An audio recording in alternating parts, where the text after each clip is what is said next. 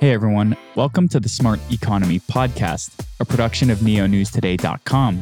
I'm your host, Dylan Grabowski. In this episode of the Smart Economy Podcast, I sat down and spoke with Rines, an initial contributor at DAO. DAO is comprised of a global group of developers building a Bitcoin hash-powered and EVM-compatible blockchain with the goal to onboard the next 1 billion users. The core mainnet launched in early 2023 and is also ranked among the largest smart contract interactions on the Ethereum network. In this conversation, Rich and I discuss building the foundations for a community, simplifying the onboarding process to bring in 1 billion users, how the Satoshi Plus consensus protocol was designed to favor decentralization, the multi-chain thesis and interoperability, DAO's call for developers, and much more. Just a reminder, nothing said on this podcast is a solicitation to buy or sell any tokens, that nothing should be taken as financial advice, and that the host or guests may hold tokens discussed in any given episode. With that said, I really enjoyed chatting with Rich, and I hope you enjoy the conversation too. Hey everyone, welcome to the Smart Economy Podcast. Today we are joined by Rich Rines, a contributor for the DAO, initial contributor. And DAO is a Bitcoin hash-powered and EVM-compatible blockchain with the ambitious goal to onboard the next billion users. How are you doing today, Rich? I'm doing great. Thanks for having me. Excited to chat. Yeah, very excited to chat. Was having a good time kind of getting to know you before we hit the record button. And so kind of just to jump into things, you are a proud Boston College alumni. That is correct. So I have to know, is Bobby Orr the best hockey player that ever existed? I definitely was not expecting this. I don't know. When I was a kid, I was actually a big Patrick Waugh fan, just out of nowhere. But I loved like the early Avalanche days. I don't know. Maybe it was like the early NHL N64 games or something. But that was always a deep place in my heart. But being a Bostonian, I'll give you the Bobby Orr thing. I'm from Miami, and so diehard Miami Dolphins fan, unfortunately. So all I have is 1972, which was kind of the breakout year for Bobby Orr. I had a good buddy from Mansfield kind of put me onto how great the Bruins were back then and what Bobby Orr was all about. So always fun to kind of throw that into conversations whenever I can. So proud Bostonian, you went to Boston College and you kind of got your start in your career in the solar energy sector and then went on a developer journey. So before we get to your time at Coinbase, can you just kind of give us like what your arc was? Yeah, it's a really great question. And wow, you went all the way back. Yeah, so I think the common thread there has been entrepreneurship. So I got, into founding and building companies back when I was really young, like 17, 18 years old. Taught myself how to become a developer because no one else would build my projects is the real reason. And, I think I made my first dollar on the internet building, iOS apps and that sort of thing to like pay for study abroad. But it's been a long arc, but that was kind of the common theme was, technology and entrepreneurship all the way through. And then, I definitely found my way over to Coinbase, ran money movements engineering there for 3.5 years. That was quite an experience from bull market to bear market, all that sort of fun in between. And then now I'm at DAO, where I've been for roughly 2 years, kind of helping to build out that organization. Cool. Yeah. So I kind of want to just provide a little bit of context for the rest of the conversation by digging into a little bit of your time at Coinbase. So can you just share what years you were there that kind of paints a picture for what the industry was like? And can you share maybe broad base, like what money movements necessarily was? Were you dealing with like ACH? Or were you dealing with like the actual blockchain networks themselves? Great question. So I joined in 2019, which was like the tail end of that bear market, which was really an interesting time at Coinbase because it was very different than the Coinbase people know now, which is, pure up and to the right and the direct public list, like all that sort of thing. It was like a really challenging time because I think the 2018 cycle was just coming after the ICO mania and everything else. And people were wondering, like, is this thing really going to work? Not only like Coinbase the business, but just like as an industry, like kind of what the through line of crypto will be. Will it be a flash in the pan or really be like this kind of game-changing technology? I think now we have our answer, but I think it was a lot less clear at that point. And when I joined as part of that, there was a lot of opportunities for people to step up and to take on leadership roles in areas that weren't necessarily like kind of the most sexy pieces of the organization. And one of that was the platform. And the platform, particularly like the money movements piece, is all of the money on and off platform. So that's interacting with the crypto networks and things on one side, that's ACH on the other side, and that's also handling all the on-platform buy, sell, trade, etc. So it's a really multifaceted experience. And there's a lot of hard things that go behind the scenes of operating an exchange of Coinbase's scale. Like we expect these things when we put money in or whatever, we expect it just to get to the account essentially nearly instantaneously.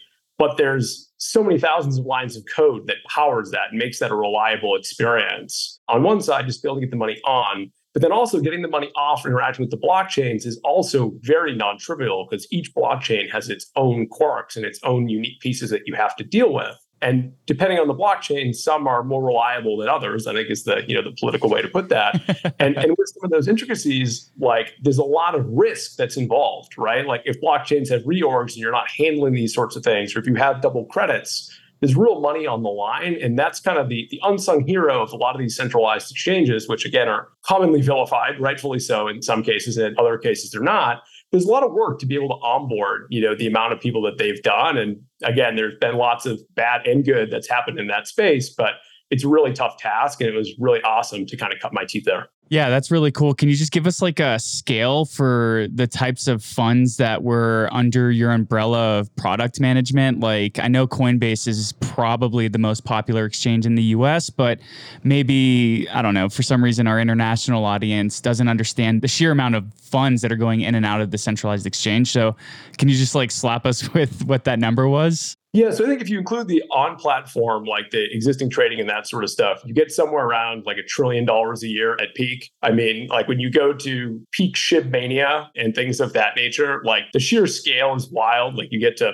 hundreds of thousands of requests per minute to be able to put in like trade orders, not just like web requests. The web requests, you get to tens of millions and that sort of thing. But very hard to be able to do that reliably, consistently, and limited amount of risk throughout the entire process. I'm from the crypto class of 2017 when Coinbase would regularly shut down whenever a China FUD came out or Bitcoin was partnering with another government or some crazy thing that would send the market mooning back then. That's really interesting. And I kind of want to keep the Coinbase relationship in mind for our listeners as we move forward, because that's going to be a really cool tangent to pull on why you left a centralized behemoth to go towards the decentralized industry.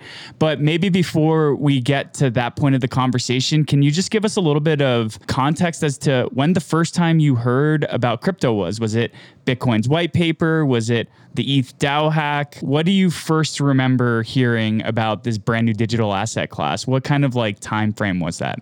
Yeah, so I believe it was mid-2010, actually. It depends on when I had the directed reading. There were two of us in the directed reading class, but we actually had a professor that was teaching us. It was just a few of the students. It was like essentially a way to hack around taking a real class. You would have a professor like kind of go really deep with you on a specific subject. And the thing that we were really interested on was web security and just security in general is kind of what it got brought into.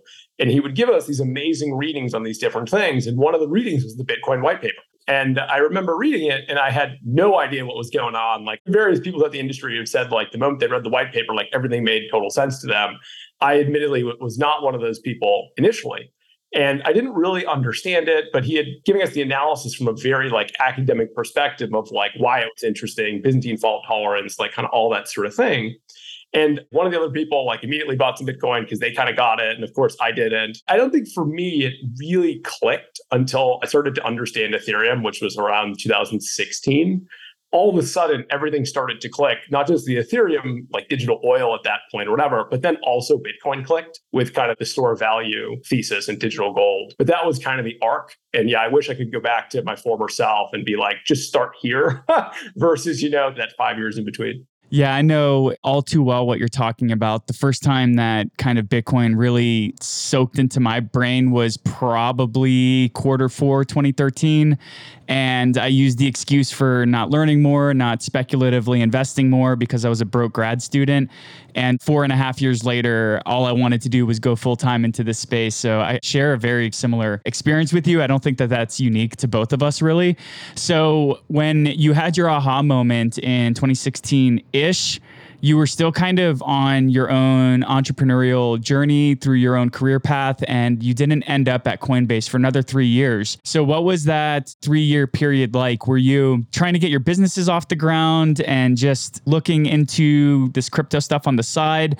Were you actively trying to get involved with other blockchain-oriented projects on the side? What was that in-between period between your aha moment and then when you ended up at Coinbase? Totally. So there's definitely a learning piece. And I've always been kind of like a more longer term first principles type person where it's like, could you see yourself doing this for the rest of your career or like for 10 years? And the moment that you get off that path, you're probably misaligned. And you need to ask yourself that question every so often to make sure that you're still kind of headed towards your North Star. And at that point, I wasn't like fully convinced. I really thought, some of these other businesses where I was going to spend the majority of my time. In between there, I actually found myself at a company called Omni. And as part of Omni, their lead investor was Ripple. And I actually got very involved with like bringing Ripple into their platform. It was a really cool idea that you'd have like this streaming payment marketplace of goods and storage. And as part of that, I also was partially like a full-time crypto trader with some of the funds that were invested. And that was wildly stressful. Like there's stress and there's like full-time crypto trading stress. And that company actually got acquired by Coinbase. So that is actually kind of how I found myself there. And it was part of like Coinbase folklore at this point, but they didn't actually know what to do with me because they were like, well, you could be a trader for us, or you could, kind of go back to engineering. Like, what do you want to do? And they were like, we've never really seen a case like you, because that's a really weird vibe. And I was like, no, engineering is where I want to be, like for the long term. I don't need to lose, my remaining hair. That's awesome. So you got acqui-hired by Coinbase. I guess this is a tangent, but that's a really interesting thing you just brought up. So we're talking about integrating Ripple 2016, 17, 18, 19-ish. And today we have new integrations with banks. We have these ETFs that are being proposed. The rails to connect the crypto and traditional financial rails are being built. I guess you could call them bridges. So what are the differences between the times when you were integrating Ripple into Omni and today, 4 to 6 years later? How is it wildly different from back then? So I definitely want to caveat that there's way more work to be done than where we are today, but we're still like worlds and worlds closer than we were. And I think like even going back to some of the product design sessions and that sort of thing, when you thought about onboarding to be able to get someone to even be able to like rent a scooter or something like that, using Ripple, okay, well, now you have to download like some wallet or you have to send XRP to like some random address. Like there was a lot of friction there. And it was very unusual consumer behavior. And I remember, one of the nice parts about Ripple is it settles incredibly fast. There were some pieces that made for like a pretty decent user experience as part of it, but it was still pretty clunky. And when you have to download other apps to use another app, like that's a lot of friction as part of the process. And that was definitely one of the issues, was like actually getting it into a spot where you could get, millions or, hundreds of millions of people using it. And when I think today, we've seen so many advances. Like one of the things I'm most bullish on is account abstraction. The account abstraction is so interesting for so many ways. And even if you just like take the most minor part, which is just to be able to pay gas fees for users, like, and obviously there's all these other benefits like log in with some other OAuth provider and that sort of stuff. But just that piece alone is huge. Customers are not used to paying for things upfront as part of whatever they're, like that's just not how anything works. And if you have to go acquire things to then use a product, like all those barriers are like slowly getting broken down. And again, there's a lot of work to be done, but we're worlds farther. And I think I'm watching the wallet space, very closely, because I think that there's so much evolution that'll happen there over the next 9 to 18 months. Yeah, I agree. So not a huge proportion, but some of our listeners are kind of like Eli 5 type folks. So you mentioned account abstraction. So like if my mom is listening to this episode, can you say why that's so important? Because I always like to say that the internet is something everybody uses every day, but I can't tell you how the protocol operates, TCP/IP. So that's what mainstream adoption is going to look like for cryptocurrencies and blockchain networks. You mentioned OAuth. I know why that's important, but could you just, again, like elevator pitch, very elementary level, what that means, why account abstraction is so important, and how anybody who is just kind of technology simple, I guess is the best way to put it, will be able to use these networks? When I think about wallets in general, like self-custody is the future. We should all strive to have self-custody. That's one of the original crypto tenets that I think we should all keep near and dear. And that's very important. So like with that as the premise of not trying to lean into some of the technologies that would get rid of self-custody. When you think about account abstraction, most folks have encountered like the dreaded seed phrase, if you will, which is, these 12 words, and it's really strange. You've never seen anything like that previously in your life. And you get some of these really cryptic warnings that are like, hey, if you don't save this, all your money's gone. There's nothing we can do to help you. And that in and of itself is a very scary consumer experience that like we're just not used to. We're used to forget password. And I think if you were to think about what was some of Coinbase's early competitive advantage, is it was essentially forget password for your hosted wallet.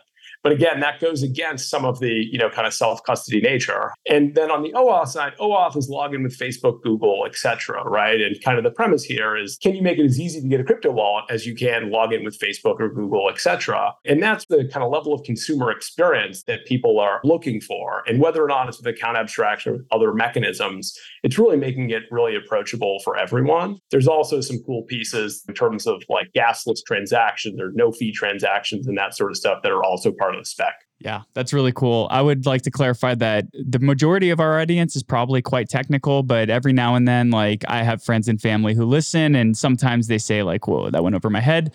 So I appreciate the Eli 5 kind of breaking it down. And you touched on a few key themes that I really want to pull out of this conversation. You're talking about account abstraction. You're talking about self-custody, these very important things that decentralized networks and owning our own identity can offer us, owning our own identity, data, access to digital assets and the such. So you were working in Coinbase, a behemoth of a centralized institution in the blockchain space, and you left. You took a chance on a scrappy DAO that's building a blockchain network. So I think there are probably some hardcore crypto ethos that maybe kind of drew you away from Coinbase. So can you just walk us through what that was like, that process for you to say, I want to leave Coinbase, where I'm working in the engineering space that I really enjoy. This was the place I wanted to be, and to kind of jump and become an initial contributor to CoreDAO. Yeah, happy to. So I think when I characterized some of the things that brought me from Coinbase over to Core is one, Core has an amazing team of, 40 contributors all around the world who I love working with, every single day.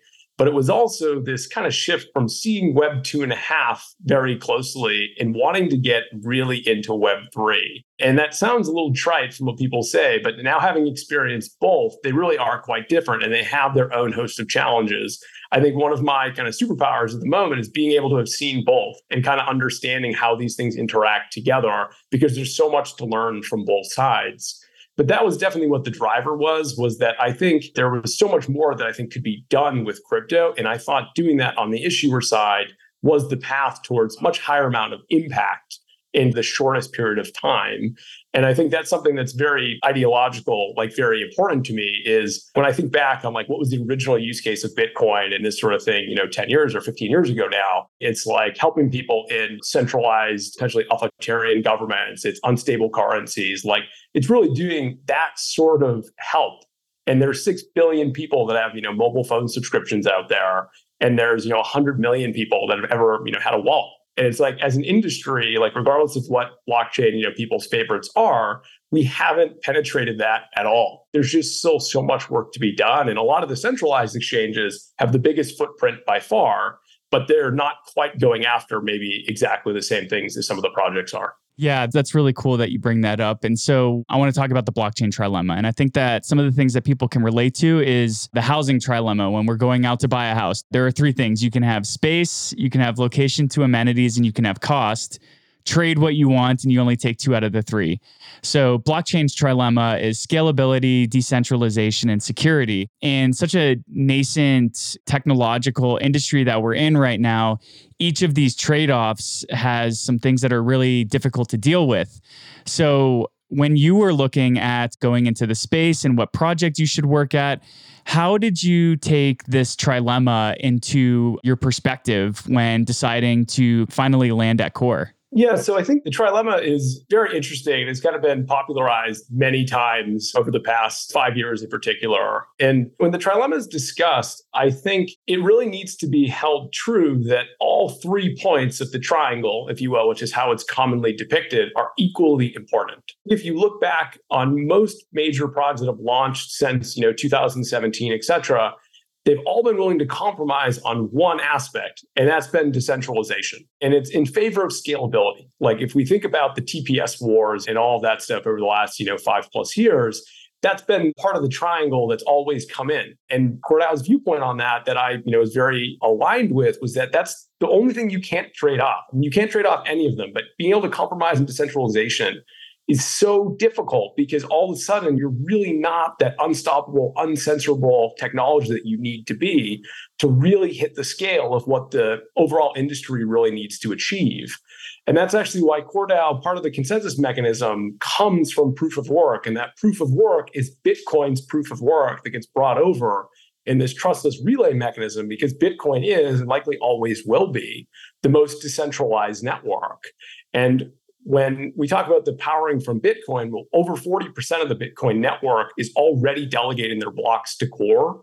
We've started to figure out some of that incentive alignment, and there's a lot of work still to be done there. But that decentralization really is paramount to the core DAO and to the community. Yeah, that's really cool. So something that is really intriguing about Core DAO is this multi-proof of work, proof of stake consensus mechanism. So before we go into specifically what Satoshi Plus is, maybe can you just share with our listeners, in your perspective, what are the strengths and weaknesses of proof of work and proof of stake? Oh, man. I'm going to get all the maxis on all sides, all angry. So I think at like a very, very high level, right? On the proof of work side, you've got, extreme security and the highest levels of security there. And energy is what's the input there as to part of the production, et cetera.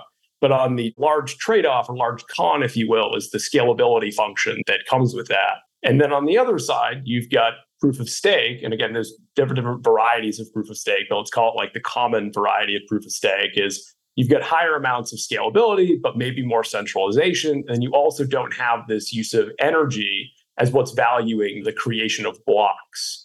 So each has its own religious elements, if you will, on both sides, but none of them are perfect, right? Like each has different trade-offs. And in crypto, what's happened historically, kind of one of two camps, which is either if it's not perfect, like we shouldn't use anything and like why try at all? And then on the other side, you've got like, no, mine is better and yours is terrible. And we've seen kind of that proliferate. I think we're going to start to see more and more groups like Core that are actually saying, no, there's benefits to all of these. And let's take the good parts and kind of slam them together and build these hybrid mechanisms that allow us to address some of the trade-offs and weaknesses. Very similar to what you see in Web 2, right? Like when you think about Web 2, most of the technology starts in one place, gets refined in another place. Like that's just how kind of these evolutions operate.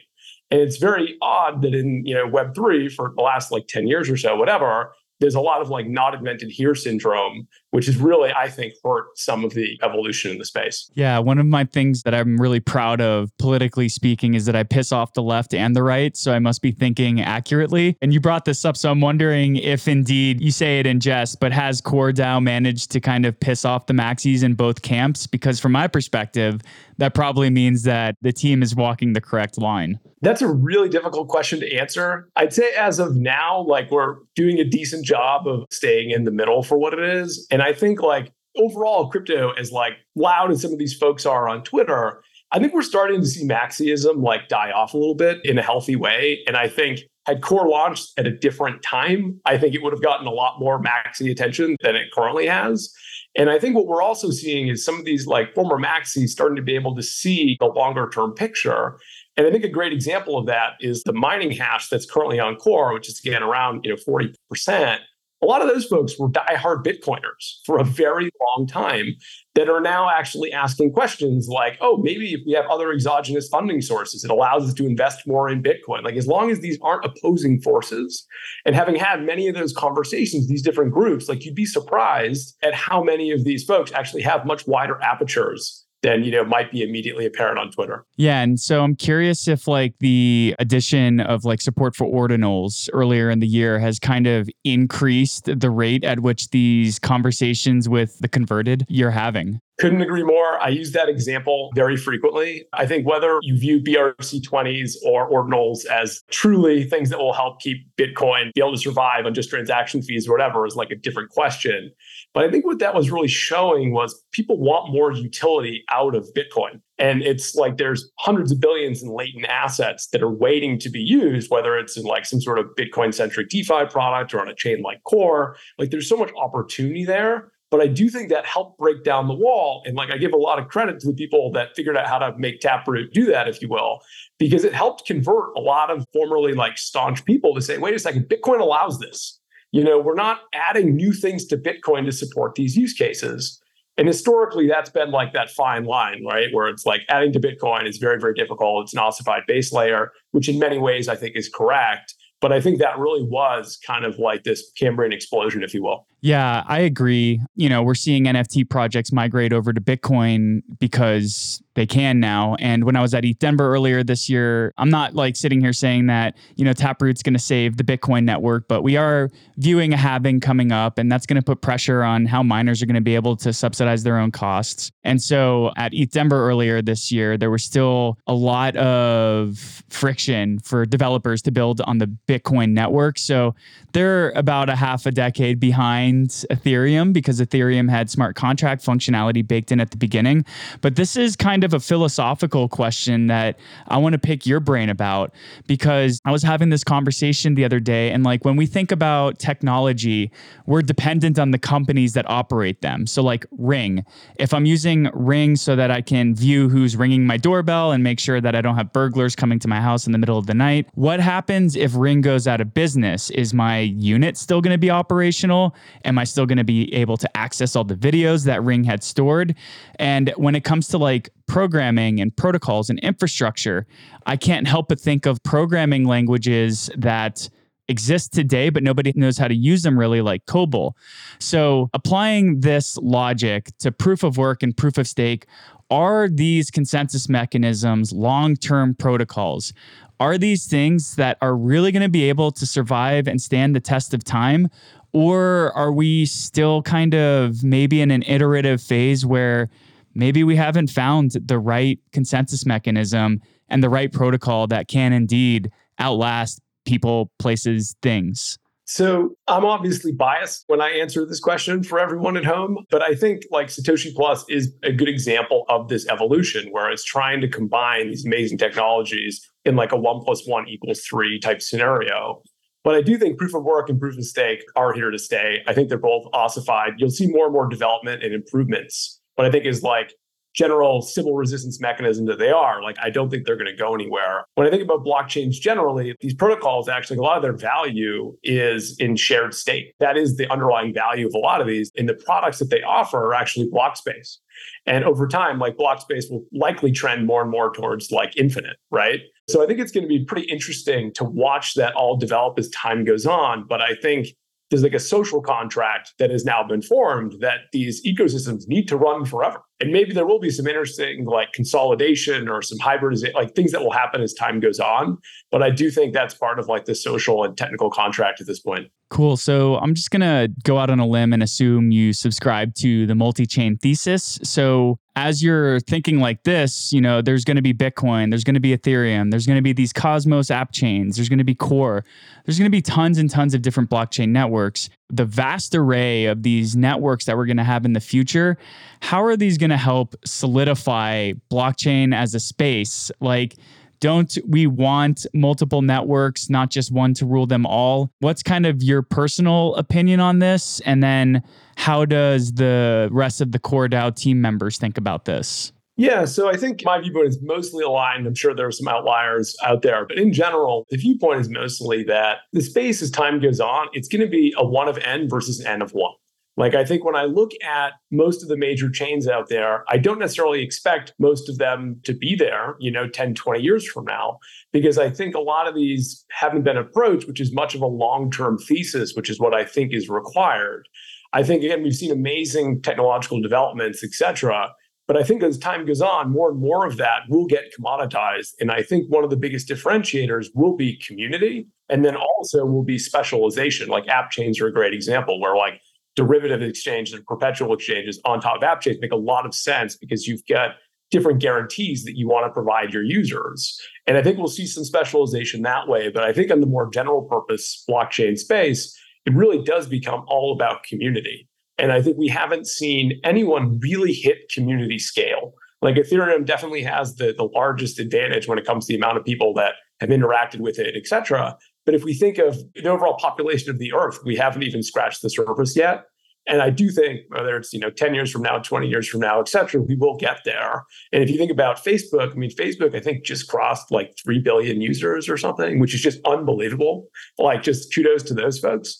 And it took 20 years. And I think that's kind of the time scale with which we need to be evaluating these things. And it's too early to say who's won or who's lost. Yeah, no, I really appreciate that. And I want to take a side step because we're both Americans operating in the crypto and blockchain space here before we jump further into core DAO. So it's no surprise to anybody who's been paying attention to anything regulatory at all this past year that there's been a little bit of adversarial sort of actions toward this industry, possibly for good reason because of 2022. And the shady actors and the collapses of other blockchain networks. So maybe we can talk a little bit about the perspective of what it's like to work in this industry full-time here in the States when we're talking about this brain drain that's occurring because folks are being forced to go offshore. What's the regulatory outlook for you here as a builder? And how has that changed from maybe the types of conversations you were having around the water cooler at Coinbase during the end of the previous bear? So I'd say there's definitely a common theme, I think, that's gone from the beginning of like my time there to today, which is regardless of what jurisdiction, whether it's the US, whether it's Europe, and wherever you're building, everyone just wants clarity. And I think we've seen some interesting strides in the EU and the UK recently. And I think we'll continue to see more clarity, hopefully develop. And with that clarity, I think operators around the world will be able to figure out what rules they can play by and what they have to adhere to. And that's really what folks want. I think the whole like lawless crypto times of, yore are pretty gone at this point. And I don't think most people are even yearning for that in any way, shape, or form. Of course, there are some people out there that are, but I think those are pretty limited. Yeah, absolutely. So core DAO, you left Coinbase. I went through something similar. I was working for various different governments. I used to be an urban planner. I had a cushy government salary job, great benefits, all that stuff. And then I jumped full-time into what we call Web3 today.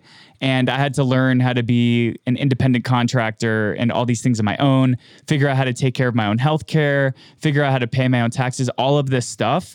But now we're seeing the advent of DAOs like Opolis that act as co-ops that can provide this sort of services that an HR department would provide at like a centralized corporate entity.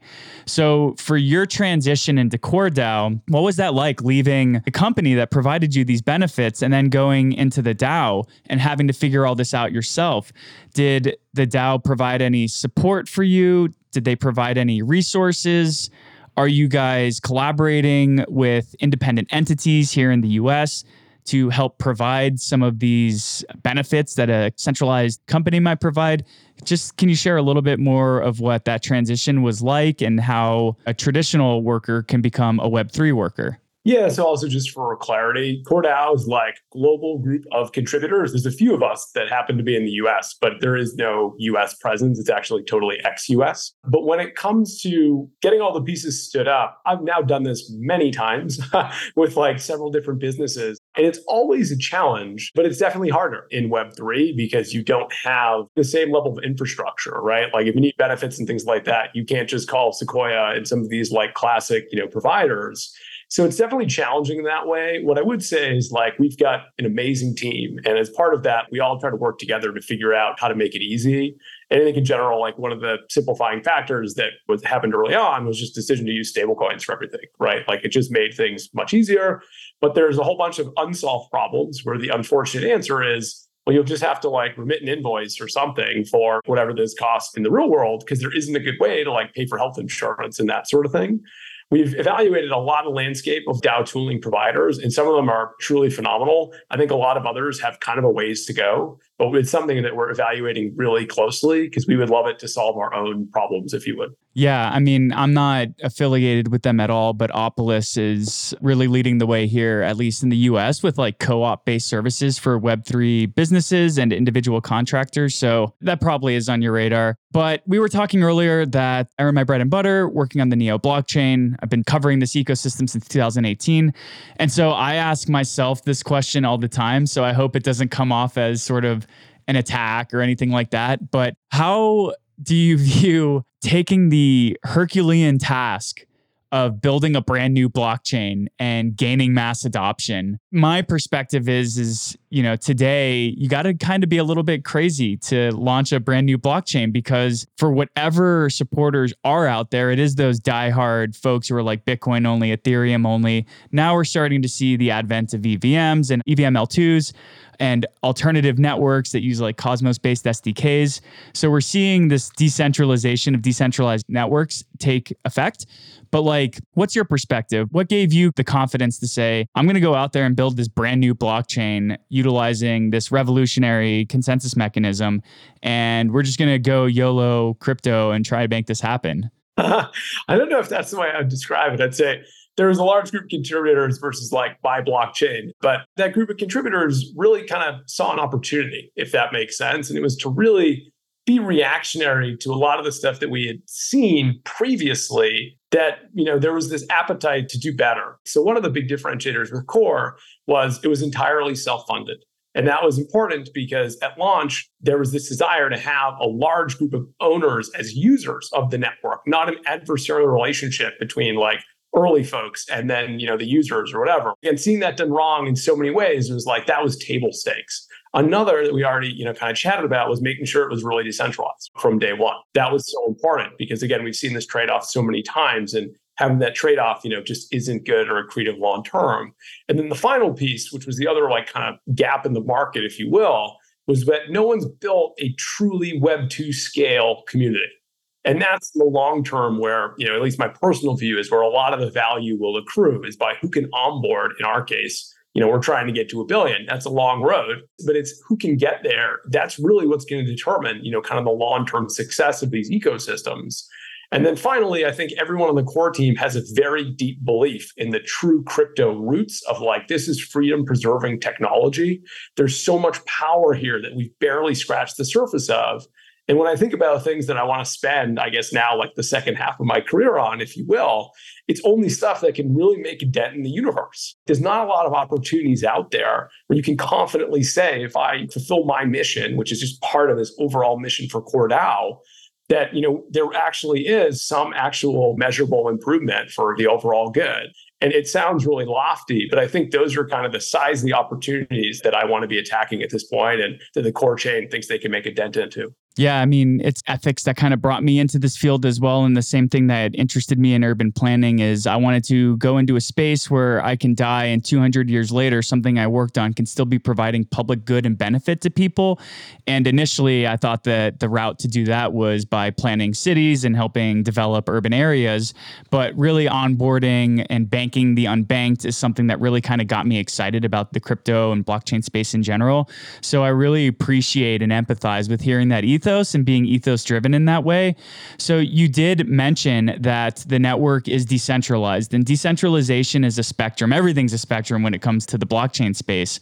So what does that look like for the core network? What is decentralized? Are we talking like 50 validators, or are we talking like thousands of validators, complete distribution of the token, developers from all over the world, various different developer languages so that the programming can be more robust? What are the various levels of decentralization that Core kind of really prides itself on and offers? So decentralization is definitely a spectrum, right? And there's no perfect answer to like, are you decentralized or are you not? I think anyone would love to be able to wave a magic wand and be able to get that answer if you would. But I think how I personally view it, and this is where the dual consensus mechanisms get interesting. One side, Core DAO has millions of stakers around the world that are all participating. And this is why delegated proof of stake was chosen versus, like proof of stake or something you'd see in Ethereum, or even 32 ETH, where to some folks that is nothing, but in a large part of the world, that's an insurmountable sum.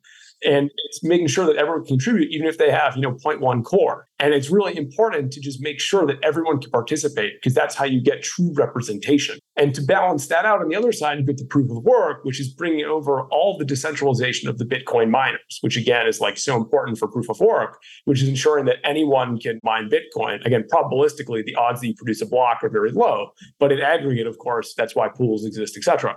But that's really kind of the balance of both sides. And when the validators get elected, you actually look at the hybrid score that takes into account the amount of delegated stake and the amount of delegated hash.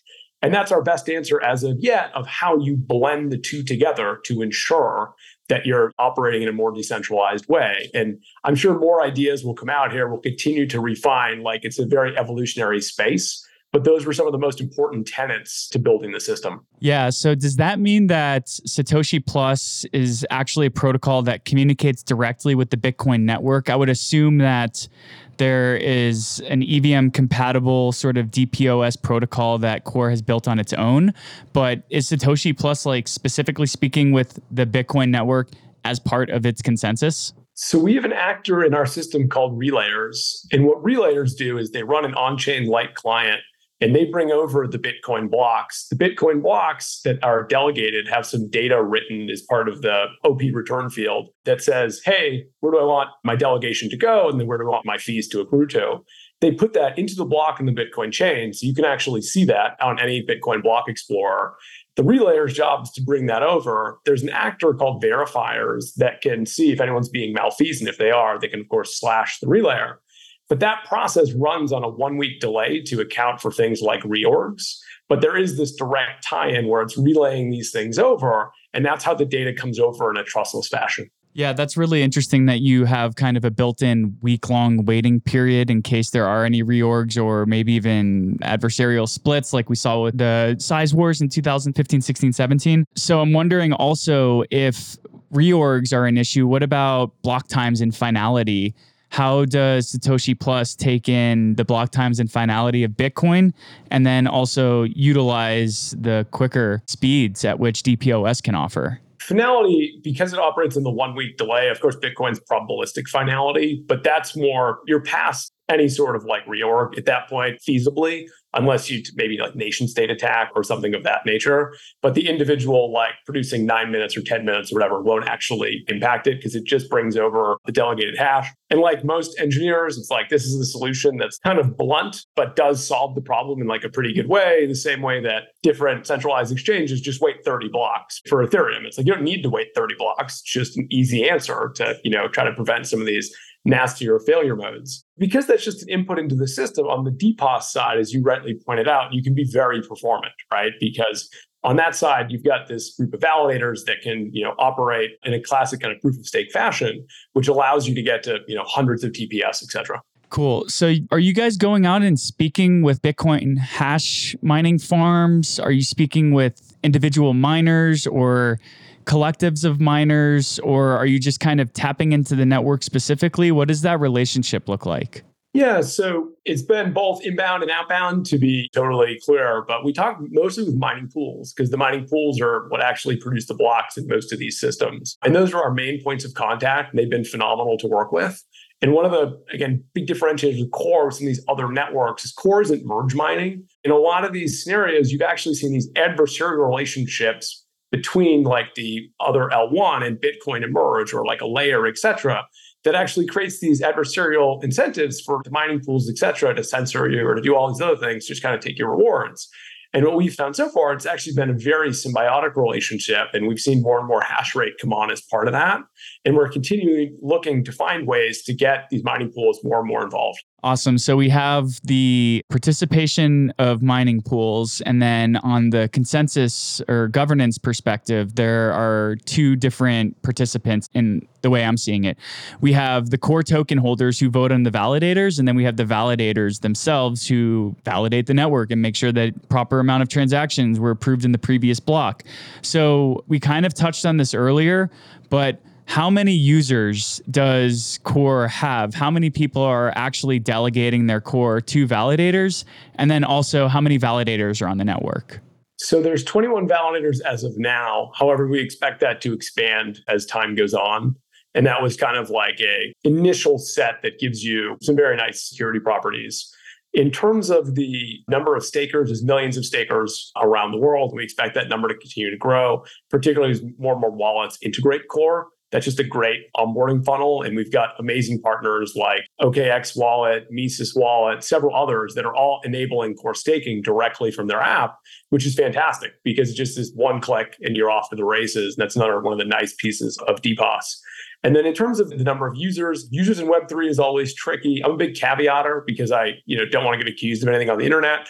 But in terms of it, it's similar to around like 100,000, I think, daily active wallets last I checked on CoreScan. Again, we would love to watch that continue to grow as your audience, et cetera, hopefully, onboards through one of our amazing wallet partnerships. Yeah, I appreciate the caveat because people could just be doing Sybil attacks and one person could own 1,000 wallets. So it's always nice to kind of call that out. But I do want to give a little bit of praise where it's due. The CoreDAO Twitter account has 1.9 million users, which is a ton. So I'm really curious to hear, because I'm really interested in this personally, what was the community building process like? What is the sort of philosophy that goes into cultivating such a large community? And how did the team kind of get to these massive amounts of users across various different socials? So I'd say it was a multi-pronged approach, one of which was there was a partnership with the Satoshi app. And the Satoshi app was a Web2 app that helped kind of get the core message and the core story out. It has the ability to kind of grow in Web2 space versus Web3 space. I would personally expect it to be something that more chains will do, as there's just so many more Web2 users than Web3 users out there. And that was really where it kind of began, was like kind of giving people the core story, talking about the ties into Bitcoin and all of those things that are so true. And again, at that piece was, more idea stage. But a lot of that was that community building to get the group of true believers, like the 1,000 true fans, if you will. And then that story, like, most things in crypto, start to move through the community, right? And there's these amazing networks all around the world of people who hear this story and get excited about things that could, potentially be the next Bitcoin or the next Ethereum or something that like has these properties where you're not trying to say you're better than everyone else. You're trying to say that there's this awesome common ground that we can all find to, really unlock crypto's true value. And that was something that really resonated with people all over the world. And so far, it's been really exciting. I think we're 0.01% of the way through like the community building that we need to do. But I think when you look at the strength of our 100,000 Discord followers or millions of people on Twitter, there really is this deep level of engagement and people who are really excited about building this community that is very principled, oriented, and driven. It's a real honor to be part of that community. That's awesome. Based off of what I gathered, Core launched mainnet earlier this year, maybe late last year, and there was also an airdrop that happened earlier this year. So how many users were airdropped the Core tokens? Were you seeing a lot of this growth in community before the airdrop, before even mainnet launched and people were really buying into the vision? Or have you seen that growth kind of explode since the launch of mainnet and the airdrop, and now that we're starting to see a little bit of activity on the network? Yeah, so I think like most new launches and that sort of stuff, you see lots and lots of growth up into launch, and then you see kind of a little bit of the trough of sorrow, and then you continue to kind of go up into the right type thing. But as part of it, there was a lot of excitement for the airdrop. It was possibly the biggest smart contract interaction of its time when it first launched in February of this year. And there was about 2 million addresses that were part of this airdrop. And it was done simultaneously all around the world, which is, again, one of the beautiful parts of smart contracts. But it was really cool for the users to get their tokens in this way for the story they had been, hearing about and trying to understand. And now we're the first owners of the network. And I think one of the most encouraging signs was the amount of people that immediately staked those tokens. And a lot of those folks are still staking those tokens because there's that ethos alignment in governance and all this potential value of what the network can be. The network itself has done a great job so far, but there's so much work to be done. And you're seeing people with their stake showing that long-term support. Yeah. Has there been any sort of like governance proposals put forth yet, changing parameters of how the network is configured or anything like that? Or is it still just kind of in the staking phase right now? So in the staking phase as of now, but that is something we expect to see later this year. Cool. So launching a brand new network, you have a lot of users, which is great because now we can build dApps on top of it and we can start having core believers using these decentralized applications. So what are kind of the activities that are taking place on the network and what are the kind of dApps that you're seeing right now? So we're seeing dApps of all shapes and sizes. I think one of the most interesting areas that we're seeing that's like, some of these are in like kind of the pre-launch, but I've seen quite a few of them come across, are a lot of games. And the games are super exciting because like these are actually fun Web2 games that people are adding crypto pieces to versus the opposite, which are like GameFi and whatever else, which are interesting in a lot of ways, but I don't think are usually amazing user experiences. And in some of the pilots that they're running with the community, they've been like very successful. So it's really excited to watch that. And I think there'll be some pretty cool launches later this year. I think a lot of the on-chain activity that's not staking, et cetera, so far is in some of these early DeFi protocols. One of the cool things that, as this podcast is now released, is SushiSwap actually just launched on Core, as well as the first borrow lend, Aquarius. We're actually starting to see a lot of those fundamental Lego blocks come into place. And those Lego blocks then allow all of the other cool kind of DeFi primitives to then launch on top. And it's been awesome watching that. And one of the things that the Core community does a little different is we also have the Core Academy, which is trying to educate users on how to interact with these protocols. What are the risks associated? Like, what should you understand before you get involved? And that's really important to be able to educate the community. When we look at it holistically, the participation rate is a function of like they're getting ready and understanding. And that's actually really important as like are we helping to serve our community? Absolutely. And I think that's really cool to just kind of acknowledge that we're starting to see the Lego blocks that will eventually be used for this composability to build out other DeFi, NFT, you name it, DAO type of activities moving forward. So I'm wondering, as we wrap up, if you could share a little bit more about the Satoshi mining app. I have a note here that I just wanted to hear about it because it was interesting while I was digging into the things that Core is all about. Yeah, it's the Satoshi mining app. I think the way to think about it is like a news aggregator, price checker, et cetera, that also has kind of like these airdrop platform mechanics built into it is kind of the way to think about it. And Core was really, the two work hand in hand to kind of define the product and the solution, if you would, to like go together. And that's why it was pretty critical in Satoshi app Core. You can see how there is like kind of some relation there. But that was definitely part of the initial community onboarding. Yeah. So something that has become very apparent to me working in a blockchain ecosystem that isn't EVML2 is that once you lose access to a bridge or centralized exchanges, then as an ecosystem, you're very much isolated. So how is Core taking this into account? What are the ways in which Core is trying to bridge to other networks to increase and implement interoperability into the way that the protocol operates and into a way that people can come in and out of the ecosystem via crypto or blockchain rails? So I'm definitely a big believer in the multi-chain thesis. And this is something that as an ecosystem was always very important. And one of the first partnerships that DAO did was actually with Layer 0, because that was so important to be able to trustlessly communicate across different networks. And shortly after mainnet, the chain actually put out its official bridge that had connectivity into Ethereum and BNB. And I believe others, are going to get added soon. But it's very important to be able to, have this interop between the two chains, because again, the multi-chain future, I personally think is, what will play out.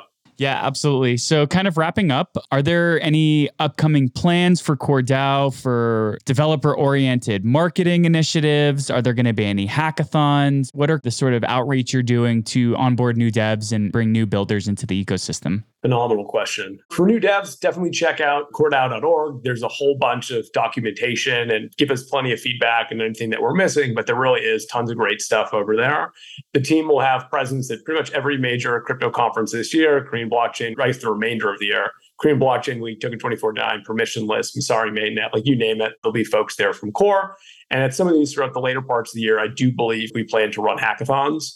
That is one of the areas that is what we think, one of the most accretive to ecosystem building. And, very, very excited to meet more builders that way. I'd also give a quick plug to our ecosystem collaboration with BitGet and Mexi, which is designed to help builders from all around the world, not just in terms of funding, but in terms of resourcing, hiring, et cetera, to help bring their projects to market. Launching on Core is very different than launching on some of these other chains where, there's not as many users or people actually interacting. And for a lot of these developers, they want to launch somewhere where people can actually use what they're building versus just build amazing technology. And we think that's one of the big differentiators. And we invite all developers to come check it out. Cool. Shout out to Mexi. We had one of the heads of their R&D development program over on the podcast. So you're in good company with fellow alumnus. So beyond developers that you and your community are clearly catering catering towards? What are some other types of projects or folks that you're interested in hearing from? So I say this truly is like, I would like to personally hear from everyone.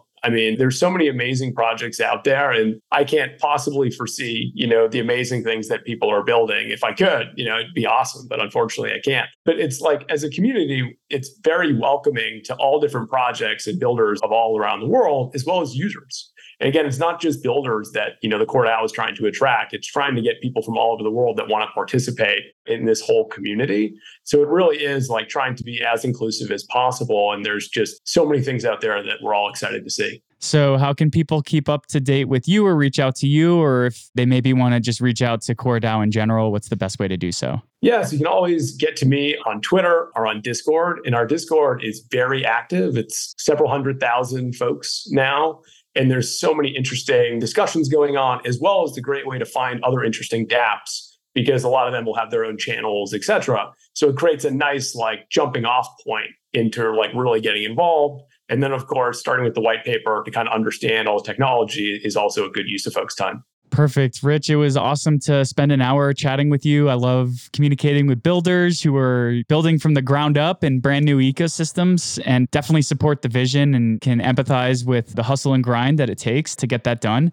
So thanks for sharing an hour with us. It was awesome to hear your insights and perspectives, and really can't wait to keep looking forward and keeping my ear to the ground to see the cool activity that continues to grow on the Core Network. Thanks again for having me, and thanks for listening. Cheers.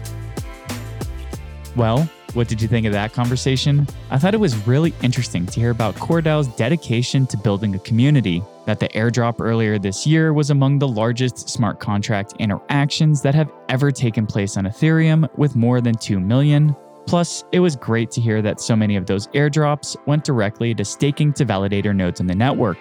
I also enjoyed touching upon the blockchain trilemma and learning more about how Core DAO favors utmost decentralization and the consensus mechanism. And it was really cool to hear more about how Rich saw how the meat was made inside of Coinbase, but he opted to build toward his vision in a more decentralized manner. With that, I want to thank you so much for taking the time to listen to the Smart Economy podcast. If you liked what you heard and want to support the show, please keep Neo News Today in mind when voting for your Neo Council member as part of Neo's governance process. We appreciate you and look forward to catching you next time.